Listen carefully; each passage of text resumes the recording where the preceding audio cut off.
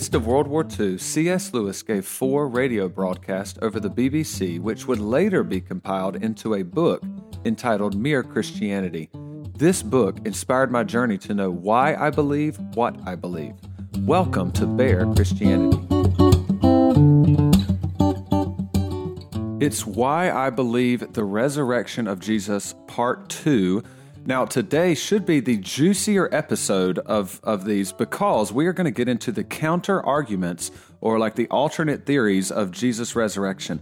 Last week, I gave the minimal historical facts on which I base my belief in the bodily resurrection of Jesus Christ. So if you haven't listened to last week's episode, stop right now, go listen to that one first. That will make things a lot easier on yourself.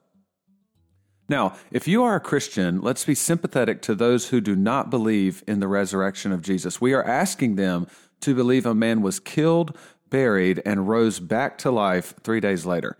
So I grew up hearing this at home, church, school, so it's a little easier to accept as a child, but imagine hearing this for the first time as an adult. It is a big pill to swallow. So, as a Christian, and I'm speaking to non-believers here, Christians believe that God works inside of us to sort of open our eyes to the truth. And so, thank you for listening to this. And that's my prayer, is that God would use this podcast to sort of show you, okay, there are good reasons, but ultimately Christians would agree that God essentially is kind of working a miracle inside of your, spiritual heart, basically. And so I am kind of ignoring that aspect of it. I'm just kind of laying out why I believe what I believe. The Bible instructs Christians to be ready to give reasons for the hope that is in us. That's 1 Peter 3:15.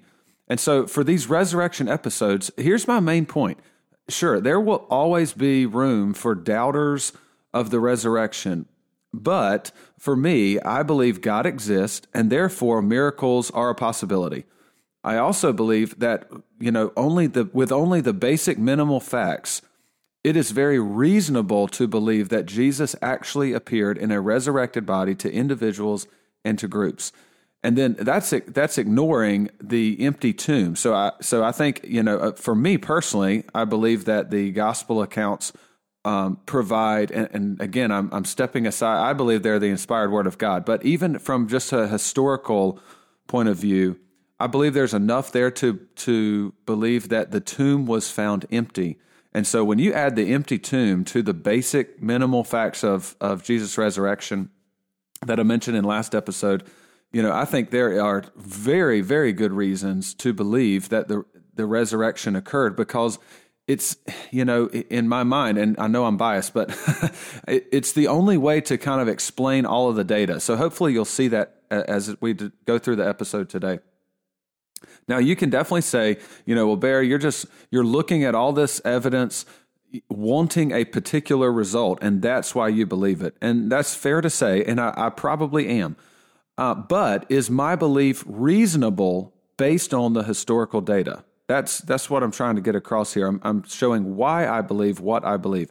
So what you can't do is just accuse me of just believing in something without any good reason to do so.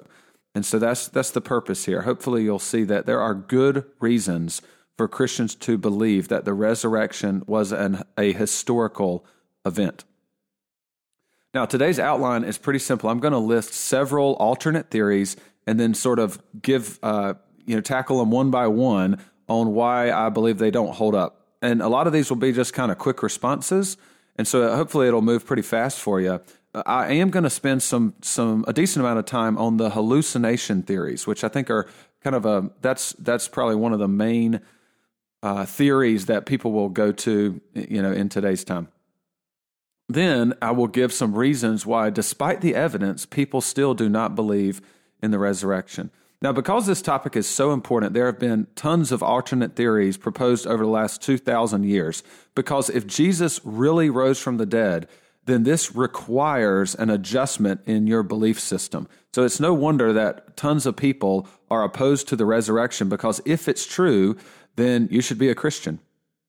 So today, we've got 2,000 years of history behind us, so we are only scratching the surface of a lot of these different hypotheses.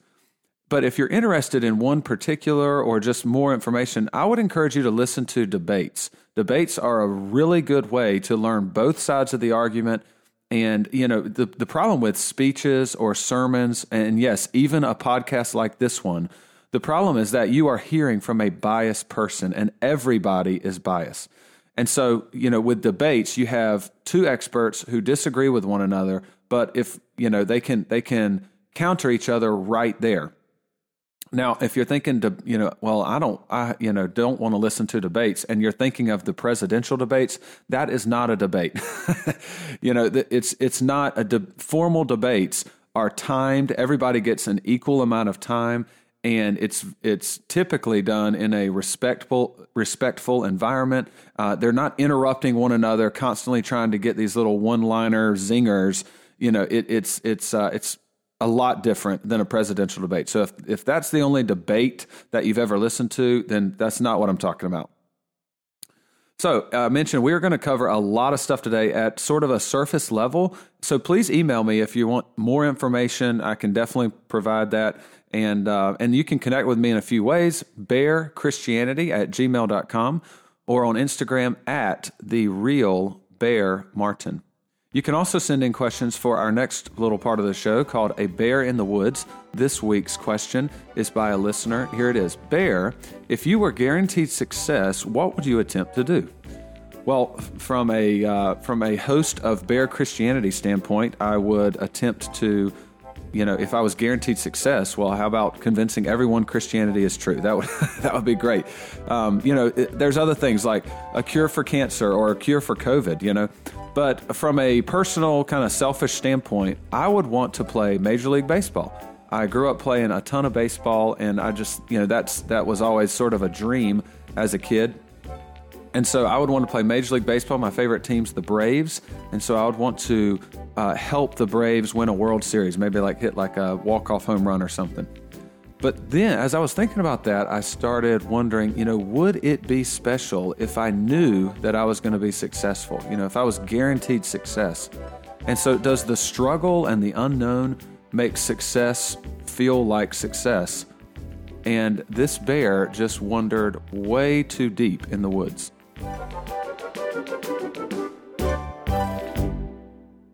Now, some odds and ends before we really get going. Resurrection implies a body. So here's a Bear's book recommends for you. It's by N.T. Wright. It's called The Resurrection of the Son of God. It's a massive book, by the way. But in the book, Wright examines biblical and non-biblical sources during the time of Jesus and investigates what people at that time believed about the afterlife. And so he also spends a lot of time showing what people meant by the word resurrection. And the definition he emphasizes over and over again in the book is resurrection means bodily life after death. Okay? Life after death. So here's how it works. When you die, your spirit lives on and your physical body is dead. And so N.T. Wright calls that the life after death. Okay? And so that's sort of like the intermediate state. And so by resurrection being the life after death is when, after this intermediate phase, the spirit is reunited with a resurrected body. So the resurrected body is a physical body with similarities and differences to the previous physical body. And so that's what resurrection means. And N.T. Wright goes through, spends a lot of time just kind of laying out that in the New Testament, when the word resurrection is used, it's in the Greek, it's anastasis. When that's used, it was implying a physical body. That's really important. Now, for the purposes of my argument on these minimal facts for believing the resurrection, I'm not even needing the Bible to be considered the inspired Word of God. I believe that it is, but my argument for the resurrection is not some sort of circular argument where I'm like, well, the Bible's the Word of God. The Bible said Jesus was resurrected from the dead, therefore it's true. That's not what I'm saying. I'm just simply saying the Bible can be used as a historical source, and a very good case can be built on that for believing the resurrection. And so my case is built on 1 Corinthians 15 and some, there's a creed there that Paul mentions, and then also Galatians 1 and 2 has some historical background that helps us date that creed. So that's all in the last episode. So that's really all I need is Paul and these letters. There are 7 undisputed letters of Paul, meaning that even critical scholars believe Paul himself wrote these letters. And so this is this is probably the most solid from a critical standpoint. This is the most solid, most reliable part of the New Testament are these 7 undisputed letters of Paul. And remember that the discoveries for New Testament manuscripts are earlier to the original and more numerous by far than any other writings from ancient times. Now, once people start making objections and use other parts of the Bible, then obviously I have to appeal to other parts of the New Testament to sort of counter those arguments. So be on the lookout when you're listening to debates and stuff like this. Be on the lookout for critics who will pick certain parts of the Bible to make their point, but then ignore all the surrounding information. This happens a lot. I started noticing this. This happens a ton as I was listening to debates on the resurrection. So here's an example. In John 20, Mary Magdalene temporarily mistakes Jesus for the gardener. And so critics of the resurrection will say, well, all the followers of Jesus and Mary Magdalene, they were just so grieved by his death that they were just wanting to see Jesus so bad that she mistook the gardener, and she just sort of had like a little illusion there that the gardener was actually Jesus, but it wasn't really Jesus. Okay, let's suppose that that's correct. Well, if they go less than 10 verses earlier, we have Mary Magdalene noticing that the tomb is empty. And so again, but critics won't want to give us the empty tomb. And so they'll go in, they say, Mary Magdalene saw the gardener. That's what happened there. But then they will ignore verses that are all around that about the empty tomb. I mean, if Mary mistook the gardener for Jesus and then went and told the disciples and other people, he's risen from the dead, they could be like, well, Mary, just, go look at the tomb. He's not alive, right? There's his body right there. But the tomb is empty. So you can't just go in and pick apart one little verse that you want to use for your argument and then ignore the rest of it.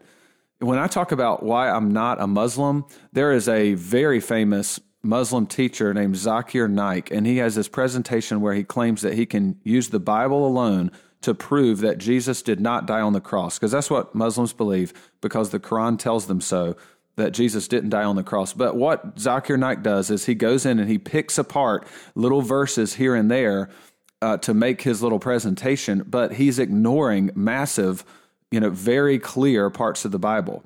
But to an audience who is not familiar with the Bible, it sounds very convincing. So be aware of that when people go to the Bible and use it for their little piece of data that they want, look at the surrounding text and say, well, if you can use that, why can't you accept a verse, just a few verses later?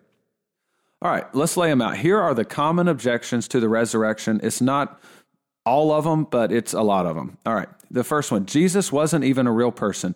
Christianity is a myth made up by men and fashioned after other mythological stories. From a serious historian standpoint, the idea of Jesus of Nazareth as not existing is just laughable. John Dominic Crossan is not a believer, but he is a New Testament scholar, and so he says this. There's a famous quote by him. He says, Jesus' death by crucifixion under Pontius Pilate is as sure as anything historical can ever be. So there is tons of evidence that Jesus actually existed.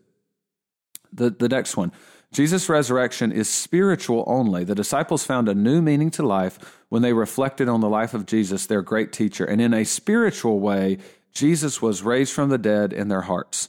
Now that is real flowery to think about, but let me refer you back to the book I mentioned by N.T. Wright. Resurrection implies a physical body.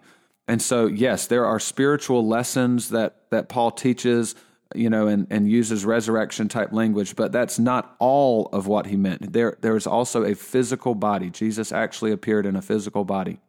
Along the same line, some people will deny the appearances that are mentioned in this 1 Corinthians 15 creed. They'll say that they were just visions or hallucinations. but not actual encounters with Jesus in a physical body. We're going to talk about this a lot more in just a second, but Paul uses this creed in a chapter where he is defending the concept of the physical resurrection of the dead. And so just read the creed in the context of Paul's argument, and you'll see that he's talking about physical resurrection. The next one, the swoon theory. This has lots of different variations, but basically, here's the theory. Jesus didn't actually die on the cross. He swooned. He acted like he was dead. Maybe he took like a potion, or he passed out simply from the beatings and stuff like that. So he passed out. He appeared to be dead, but he wasn't actually dead. Now, this just ignores a lot of stuff we know about Roman crucifixion. When you were sentenced to the cross, you were there to die. And in crucifixion, you suffocate. So you're hanging there and you can't breathe. So you have to hoist yourself up in order to take a breath. And so, if a man is just hanging low on the cross for 15, 20 minutes and hasn't moved, I mean, he's dead because he's not breathing. You can't breathe in that position. And so what they would do, they would often break the legs in order to kill the people quicker. Also, with the crucifixion, they always beat you before they put you on the cross because it made it more painful. So they would scar up your back and whip you, and so that it was very painful. So imagine being on a splintery, board and then having to hoist yourself up, scraping along that wood in order to breathe every time. I mean, it was gruesome. Also, there are non-biblical reports that during a crucifixion, during the whipping beforehand, sometimes you could see the internal organs because the skin was so ripped away from all the whipping. So it was a brutal, brutal process. So let's say that Jesus passed out and he wasn't really dead. Well, he's been beat, nearly to death, tons of blood loss. Then he's laid in a tomb with the stones rolled over it, no water, no medical care or anything like that. I mean, he's not just going to get up and start walking around town. So the swoon theory does not hold up. Here's the next one. The Gospels, Matthew, Mark, Luke, and John, are written decades after Jesus, and they just contain legends and stories that, we can't really trust them as being reliable. It is true that most scholars believe that the four Gospels were written, and these dates will vary, so there are other theories, but roughly between 60 to 100 AD. But remember, I don't actually need the Gospel accounts to lay out these minimal historical facts. I just use 1 Corinthians and Galatians, and those are written earlier than the four Gospels. Also, in this 1 Corinthians creed, I laid out last time how we have a direct line. We have Peter giving the creed, or at least confirming the truth of that creed to Paul. Peter to Paul. We don't have this, often the telephone game illustration is used where you have this message, this oral tradition that's passed down by thousands of people, and then, then the New Testament writer's at the very end of the line, and he gets this scrambled up, jumbled up mess of a message. No, we just have Peter to Paul. It's very simple. Another theory that denies the resurrection, people will say, well, there's contradicting accounts of the empty tomb. So the Gospels can't be reliable because, in one Gospel, it's a few women that go to the tomb, and there's different numbers of women. And Jesus says, meet me in Galilee in one and meet me in Jerusalem in the other. And I'll admit, there are some differences there. A book that covers this is by Dr. Mike Licona, and it's called Why Are There Differences in the Gospel? So if you're interested in more information on that, check it out. But so yes, there are, and I'll say contradictions in air quotes because there's explanations for these. But so here's an example of the Mary Magdalene thing I mentioned earlier. What are the critics doing? They're going in there and they're saying, look at all these contradictions. But what they're ignoring are the two very basic facts that all four Gospels agree on. One, the tomb was the tomb of Joseph of Arimathea. So we have a specific tomb that's mentioned and agreed upon in all four Gospels. And also, that tomb was found empty. Those are the two just basic, facts that are agreed on in all four Gospels. And so critics will ignore those basic facts, and they just want to look at, the contradictions in order to try to make their argument. Now, also in the Gospels, why are women the primary witnesses? if you were just making up a story in that culture, sorry to offend you ladies, but you would never use women as your primary witnesses, the first witnesses, because women could not even speak in the court of law as a witness. Their testimony was considered unreliable. And so if you're making up this story, you wouldn't put women as being the first ones to discover the empty tomb. In fact, think about Paul's creed. Here's a little nugget for you. In the early church creed that Paul gives in 1 Corinthians 15, the women are not listed as witnesses. And it could be because they were trying to get, the early church was trying to get the most important facts about the resurrection in this creed. And they were just kind of passed over the testimony of the women because of the culture of that day. Women's testimony was not considered reliable. Now, the only accounts we have from history of what people say about the empty tomb are reasons that the tomb is empty. So notice that all of them, all historical accounts, biblical and non-biblical, they assume an empty tomb. So the disciples stole the body, the gardener moved the body, Jesus used drugs or magic on the cross to fake his death. All of them assume an empty tomb. We have zero historical sources that say, actually the Christians were claiming Jesus was risen from the dead, but the, Jewish authorities or Roman soldiers went and they confirmed that Jesus was still in the tomb. We have none of that. And so the arguments against the empty tomb are just basically the critics are saying, well, I just don't believe it because I just don't believe there's enough evidence there. All right. It's not that they have counter evidence. All right. Here's a big one. The people who saw Jesus were hallucinating. All right. Now, Joseph Bergeron is a medical doctor. He works with patients who suffer from neurological conditions like strokes and traumatic injuries.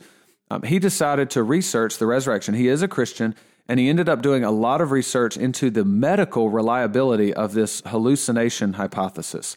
There's an article that I'll link in the episode notes with a lot more details, so we're just kind of hitting some highlights here. But here's a quote from the article. Psychiatric hypotheses regarding the disciples' encounters with the resurrected Jesus include a few varieties, such as hallucinations, conversion disorder, and bereavement-related visions.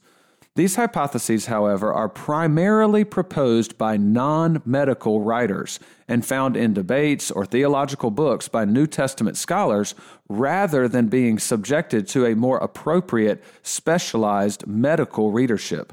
As a result, the analysis of potential medical causes for these hallucinatory symptoms is generally flawed and often absent. Basically, he's saying this: people that make this argument that, the disciples were just hallucinating, they are not people that have medical knowledge about what causes hallucinations or other, disorders where you see visions. So they know that, some people hallucinate, so that must have been what happened. But what he's saying is that the symptoms from a medical standpoint do not add up. PubMed is a database which allows doctors and medical researchers to find peer-reviewed journal articles about, any topic of interest. So if there's been an article written on it, it'll be in PubMed. And I'm very familiar with that. Any healthcare professionals familiar with PubMed because we use that a lot. Like I use it a ton in optometry school as you're writing papers on different conditions and things like that. Dr. Bergeron was unable to find any peer-reviewed articles which support the claims that that the disciples had this sort of hallucinatory experience. And so, and the reason is because the symptoms do not add up. Doctors, we are trained to think like this. When I walk in and I'm talking, a patient's in my office with an issue, I walk in, I talk with the patient, I look at test results, I ask further questions. And so the whole time I have this, imaginary list in my mind of what we call differential diagnoses. So possible things it could be. And as I'm, looking at test results and those sorts of things, I'm basically crossing off things on that list and narrowing it down. And hopefully we can narrow it down to one condition that kind of fits all the data that we have.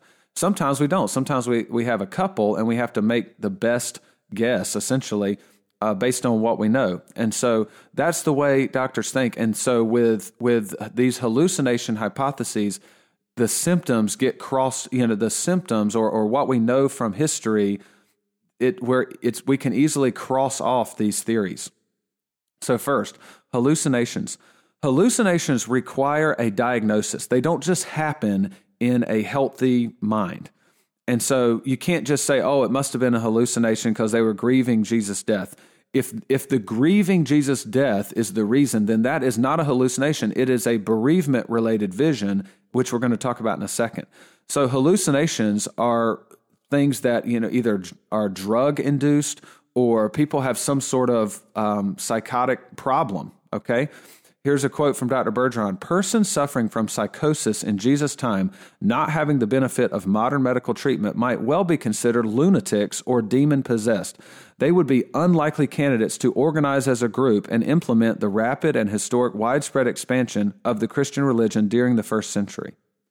And also, people who have these hallucinations, they do not actually believe that the hallucination was real. So sure, in the moment, they may feel like they have snakes crawling all over them and they're freaking out. But once they settle down and they're in their right mind, they are not convinced that it was real.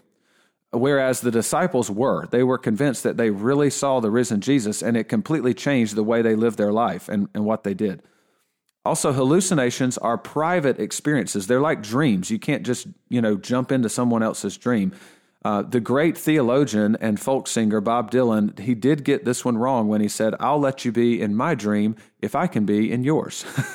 So you can't just say, hey, I'm having a great dream over here, or this is a really cool hallucination. Come on in here with me and we can experience the same thing. No, hallucinations are private. And so none of the group appearances are explained in this. And from what I've come across, it seems like, and I could be wrong about this, but it seems like there's two pieces of evidence that most critics just try really hard to get rid of, and that's the empty tomb and these group appearances by the resurrected Jesus, because it's the group appearances which really do away with any sort of hallucination hypothesis. And so, the only way to doubt the group appearances and to get rid of them is just to get rid of everything. So I guess, a critic could say, well, I don't believe Paul is reporting accurately. I don't believe, any of it. Well, that's fine. I guess that's their right to have that opinion. But if you do that, then you also have to get rid of a lot of other things in history, because we have older manuscripts for the New Testament than anything else. You can just say, I don't trust Paul, and I guess that's okay. But you got to get rid of all of it or take all of it, because it's all right there packed into the same little creed. And Paul says, go check it out for yourself. It's kind of this tone of, you probably already know this, or this is common knowledge, and these people are still alive. So go check it out for yourself. And so I just don't think Paul is lying about the group appearances or making them up, but then being truthful about his own, appearance and conversion. Another way that critics will try to get around the group appearances is by relating them to these mass hysteria type events. The most popular one is called the Miracle of the Sun in Fatima, Portugal in 1917. These 3 children claimed to see the Virgin Mary, and this kind of created a stir in town. And so each month the Virgin Mary would appear to them, and more people started to go with the children and try to see the Virgin Mary themselves. They never did, but on one occasion there was several thousand people all gathered together, and a lot of them reported that the sun started doing lots of weird things in the sky. And so this could have been a miracle. I don't know. I'm not an expert on it, but this is not the same as a group of disciples having a conversation with what they believed was the resurrected Jesus Christ. The Son is not talking to the people, and none of the people had a conversation with the Virgin Mary except what these 3 children that they said that they saw the Virgin Mary. So this is not really comparable. Another one, people will see these group apparitions. Like sometimes you'll have a crowd of people and they'll all say that, I don't know why it's the Virgin Mary every time, but they see like the Virgin Mary in this stone. Or, one lady, when I was researching this a little more, she said she saw the Virgin Mary in her cinnamon roll and started showing it to people who also saw the Virgin Mary. So, there's stuff like that happens, but that is not comparable to a group of disciples having a conversation with resurrected Jesus. Another sort of vision-related theory is that Paul, they got to do something different with Paul, because Paul's not a follower of Jesus. He's an enemy of Christianity. So he wouldn't be grieving Jesus' death. And so they've got to have a different theory for why Paul saw his vision. And some people will say conversion disorder. So they'll say, Paul had this inner turmoil or guilt, and he actually suffered from a conversion disorder when he had the vision of Jesus. Now, conversion here has nothing to do with religious conversion. Conversion disorder, it was coined by Freud, where the subconscious is conflicted, and that conflict converts to a neurologic or physical symptom.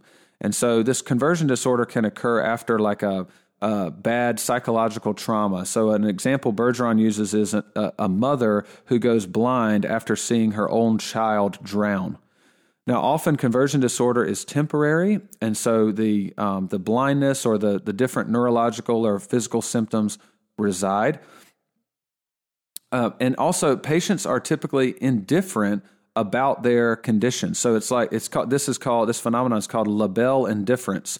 And this hardly describes Paul. I mean, this changed his life. He was not indifferent about it. But people with this conversion disorder and they have this labile indifference, it's like they're blind, but they don't really care that they're blind. Sort of a weird thing. Also, notice conversion disorder causes the loss of one of the senses. So Paul did lose his sight temporarily when he saw the risen Jesus. And so, I think people they read that and they go, oh, it must have been a conversion disorder. The problem is that now you have him losing sight, but also hallucinating the risen Jesus. So you have all these psychological oddities that are rare, and then they're happening simultaneously. And Bergeron says this about the conversion disorder theory. It should also be noted that hallucinations are not part of the diagnostic criteria or clinical features of conversion disorder. For Paul to have experienced a conversion disorder and a hallucination simultaneously would be doubly atypical and inconsistent with current psychiatric understanding of conversion disorder. So again, the symptoms just don't add up. The last one are these bereavement-related visions or bereavement hallucinations. And so these definitely can occur after the loss of a loved one. The most common is from a spouse, and the longer you're married, the more likely that you'll have these bereavement-related hallucinations. The most common one is not even a vision. It is more of a feeling of closeness, but the visual hallucinations are possible. However, the hallucinations do not talk to, back to the person having the hallucination. They just see a vision of their loved one. Also, the people who have these bereavement vision-related symptoms, they don't believe that hallucination is real. They don't actually believe that their loved one has come back from the dead. They realize it's a hallucination. And often they keep them private. In a big study on bereavement hallucinations, the people in the study had never told anyone about them until the study, and they told the investigators, or the researchers. So that does away with the bereavement hallucinations, because not only did they see the risen Jesus, but it completely changed their life. It wasn't like, oh, we must just be seeing things. And also, for all of these people to have a bereavement hallucination also doesn't add up with the symptoms. So here's an interesting question. We've covered a lot of different theories. Here's an interesting question for the person who doesn't believe in the resurrection. Why is there no consensus theory as to what happened during Jesus' resurrection? None of the critics can agree. None of their theories fit all these little basic facts about what happened. And so the best they have is to, just say, well, it was some sort of strange vision thing, something weird happened, or we don't have all the information that we need, or whatever. But basically what's happening there is, in faith, they believe that an explanation will be discovered eventually. As our scientific knowledge expands, eventually we'll discover a very natural explanation for all of the events that took place. Everybody believes or has faith in something. That's the point that I want to make there. Now, you may be asking, Bear, if the evidence is so good, why don't more people believe? I mean, why do we have all these scholars that are experts in the field and they know all the evidence? Why don't they believe? Why do they still doubt? And then also, why have some people left Christianity? Well, first off, these critical scholars, many of them, their presuppositions do not allow for a miracle. So if they're atheist, then a miracle just cannot happen. God does not exist, and a miracle cannot happen. They don't even consider it. And so a common, and I'm kind of paraphrasing what you'll hear a lot from atheists, is they'll basically say a miracle is the least likely possibility. So therefore, any natural explanation, no matter how flawed, no matter how crazy, it's got to be preferred before even considering a miracle. So they just, from the very beginning, they write it off. Miracles can't happen. People don't rise from the dead, and so it just can't happen. Now, this is assuming, I mentioned that they have presuppositions. This is assuming that God does not exist, and it assumes that there's nothing outside of the natural world. But what happens to the probability that the resurrection did happen if God exists? If miracles are possible, then the probability that Jesus was raised from the dead versus all these other theories, the probability skyrockets because it's the only thing that explains all of the historical data. So I would ask, those critics, what if your base assumptions are wrong? What if you're wrong about there is no God and miracles can't happen? What does that do to the probability that Jesus was raised from the dead?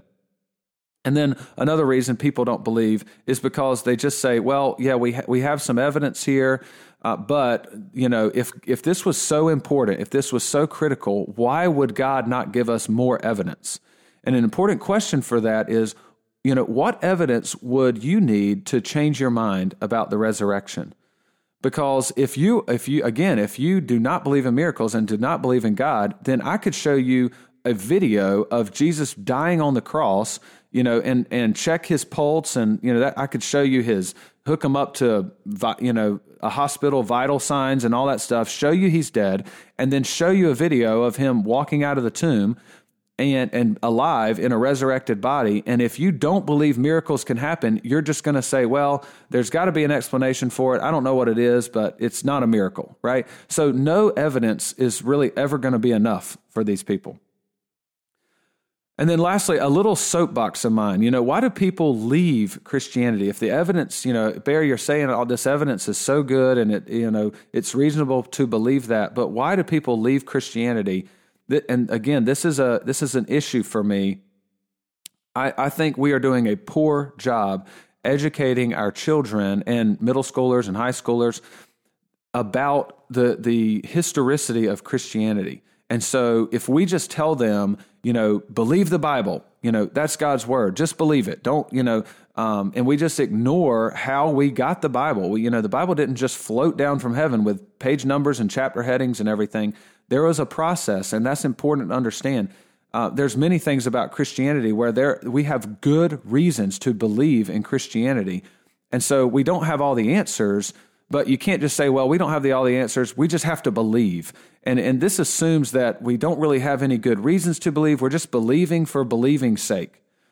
Sure, Christians don't have all the answers, but neither do atheists, neither does any other religion. We all have faith in something. And so sometimes I think kids that grow up in a Christian home like mine, if they're just taught, believe the Bible, it's true, you just have to believe it. Don't worry about all the other details. When they get to college and they run into a professor who doesn't believe the Bible, then their world is just rocked. And so I hope that, one of the purposes for starting this podcast is I hope to leave a legacy for my kids. My kids are very young right now. A lot of these deeper concepts they won't understand yet. But I hope to leave a legacy where they can go back and listen to these and know that their dad has a good reason for believing what he believes. In our closing verse here, I want to talk about Thomas, doubting Thomas. And so he's one of the favorite, characters of the resurrection stories in the gospel. The reason we call him doubting Thomas is because Jesus appeared to a group of disciples, but Thomas wasn't with them the first time. And so they're trying to tell Thomas what happened. And Thomas says, that's just, unbelievable. Literally, I just can't believe it. And then Jesus appears again, and Thomas is with the group. And Jesus says to Thomas, this is in John 20, starting in verse 27. Jesus says to Thomas, put your finger here and see my hands, and put out your hand and place it in my side. Do not disbelieve, but believe. And Thomas answered him, my Lord and my God. Now, Thomas just called Jesus God. And so you may be thinking, I thought God was God. Why is Thomas calling Jesus God? And that's what we're going to talk about next week. But before I leave, I want you to hear what Jesus says in the very next verse. So after Thomas says, my Lord and my God, and he's speaking to Jesus there, Jesus says to him, have you believed because you have seen me? Blessed are those who have not seen and yet have believed.